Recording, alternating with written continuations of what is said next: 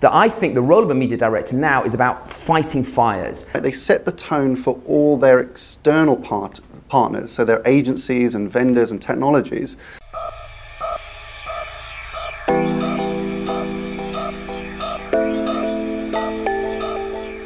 Okay, so last week we talked about a growth agenda for marketing in 2019, which we think is really important.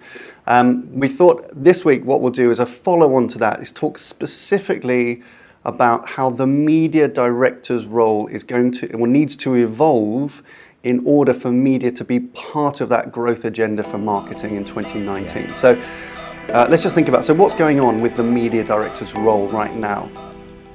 So the role of the media director is something that I feel hugely passionate about, having fulfilled and played that role for a number of years with a number of companies. But over the last 10 years, that role itself has evolved and changed immeasurably.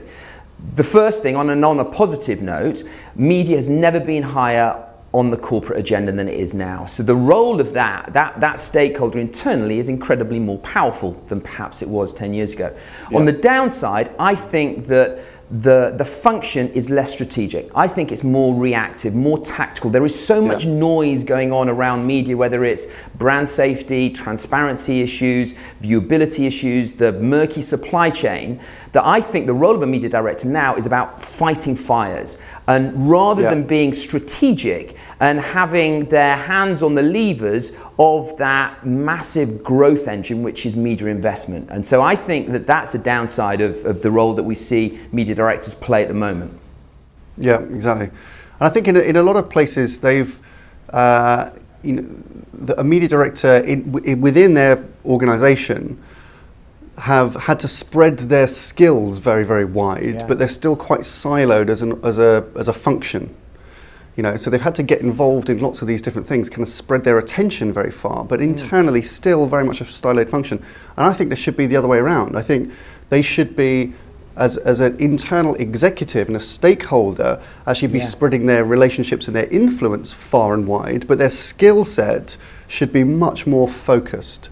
So that should be completely the inverse, because they have to start working better with other internal stakeholders, head of chief procurement, chief finance, chief marketing, data, technology, retail, all these kind of different bits of the business. But they have to have a very strong core, I think now, which is to be guardians of media budgets as an investment in growth. And it's not an easy thing to kind of evolve to. Good. Okay.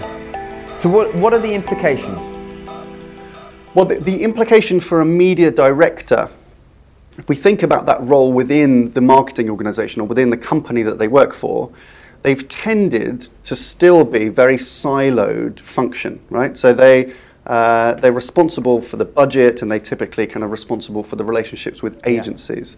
But at the same time, they've had to become experts across all these different areas which you just mentioned, the brand safety and ad fraud and emerging technologies, programmatic, not least the Facebook crisis, which has blown up over the last 6 months, which has been a huge distraction for them. But there's still quite a siloed function. I think that so they've been kind of broad in skill set, but actually very narrow in terms of responsibility internally. That needs to change. So I think they need to have much broader relationships. So they have to be significant executive stakeholders responsible for the sizable company investments in growth, and therefore have to be stakeholders that link to many, many different parts of the business. Not least the chief procurement officer, CFO, CMO, but then also other functions of the business. Data, insight, retail, e-commerce, all of these kind of different parts of the business, which now the media director needs to have relationships with and integrate much better, but their core responsibilities need to be much narrow. So their skills really got to be focused on, being the executive stakeholder that helps contribute to a growth agenda. That's it, and not get distracted by all these other kind of different things, but be single-minded as an executive responsible for growth. Yeah. And if they can do that, then they set the tone, right? They set the tone for all their external partners, so their agencies and vendors and technologies. and they shift that narrative and responsibility away from cost into investment, because your agency partners and all your publishers and vendors and all your external partners are just going to kind of copy what you do, right? They're trying to reflect your individual role. So the more single-minded that you can be, that you're responsible for growth, then you're encouraging everyone else in the supply chain to take on some of that responsibility too. And a very kind of practical way of, I suppose, of doing that, or in many cases looking to change that internal narrative, is reframing the KPIs by which the media director is measured, right? His performance is evaluated. If they are old KPIs, if they're very reactive, tactical KPIs, then the behaviors around that role just aren't going to change. If those KPIs, however, are linked to a more strategic goal, linked to their ability to enable media being used as a driver for business growth, then that's how the culture and the narrative changes, not only internally, but in the way that you are also using your external media partners as well. Yeah, exactly right. Yeah.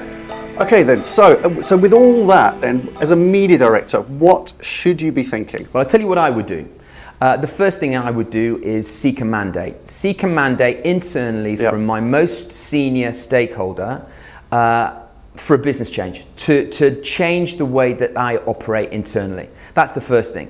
The second thing is I would be looking to reorder my operating model internally, and identifying the most appropriate and progressive media KPIs that I could, that are going to change the narrative internally from media being a cost to media being an investment.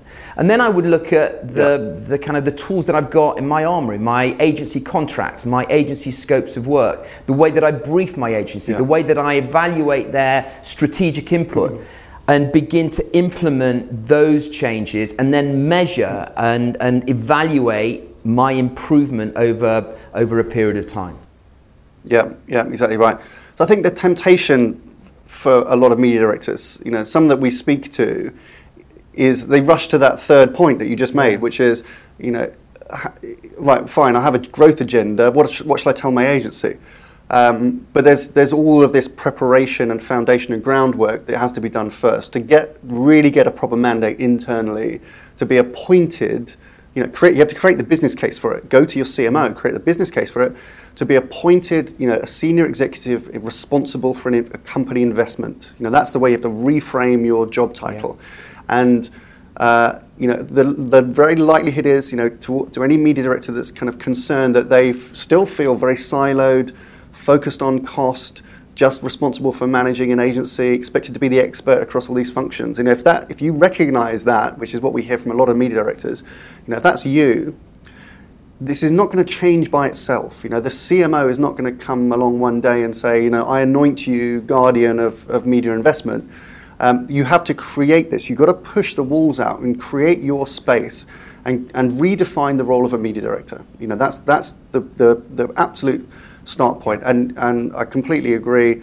It starts by defining a business case for your most immediate stakeholder, maybe a CMO or a senior marketing lead, and getting a mandate from them to see the opportunity to change the business to focus on media being an investment in growth. And then with that, then you take on that responsibility going forward.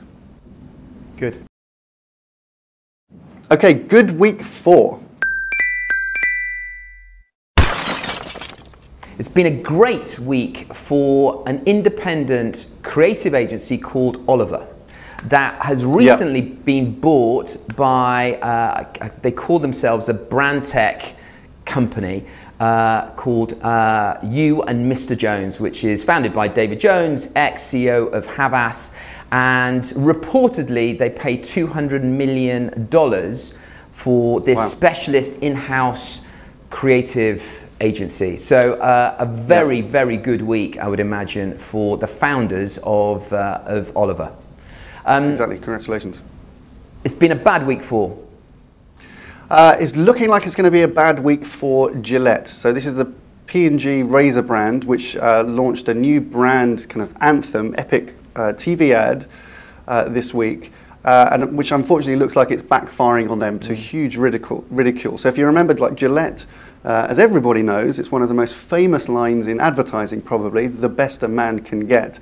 And Gillette have decided, I think rightly actually, to evolve that line to encourage, to kind of rephrase that line. So instead of the razor being the best a man can get, it's an aspirational message that's saying, men can be the best that, or should be the best that they can be, or something like that. So, the idea behind it is probably right. Long term, it's a nice reworking of that very famous phrase. But the execution, Gillette seem to have followed P&G's template for trying to make kind of tear-jerking ads. Some of those work very well, as we've seen with Like a Girl and things like that. But this one, not so much. And there seems to be, certainly in the very narrow world of social media, an incredible backlash and pushback against this new ad. Okay, question of the week. Can a media director push for a growth agenda? Yes, no, whatever. Excellent, good. We hope it's a good initiative to encourage media directors to take hold of a growth agenda this year. We're very excited to support that. But that's your Media Snack for this week. Thank you very much for watching. Bye for now. See you next time.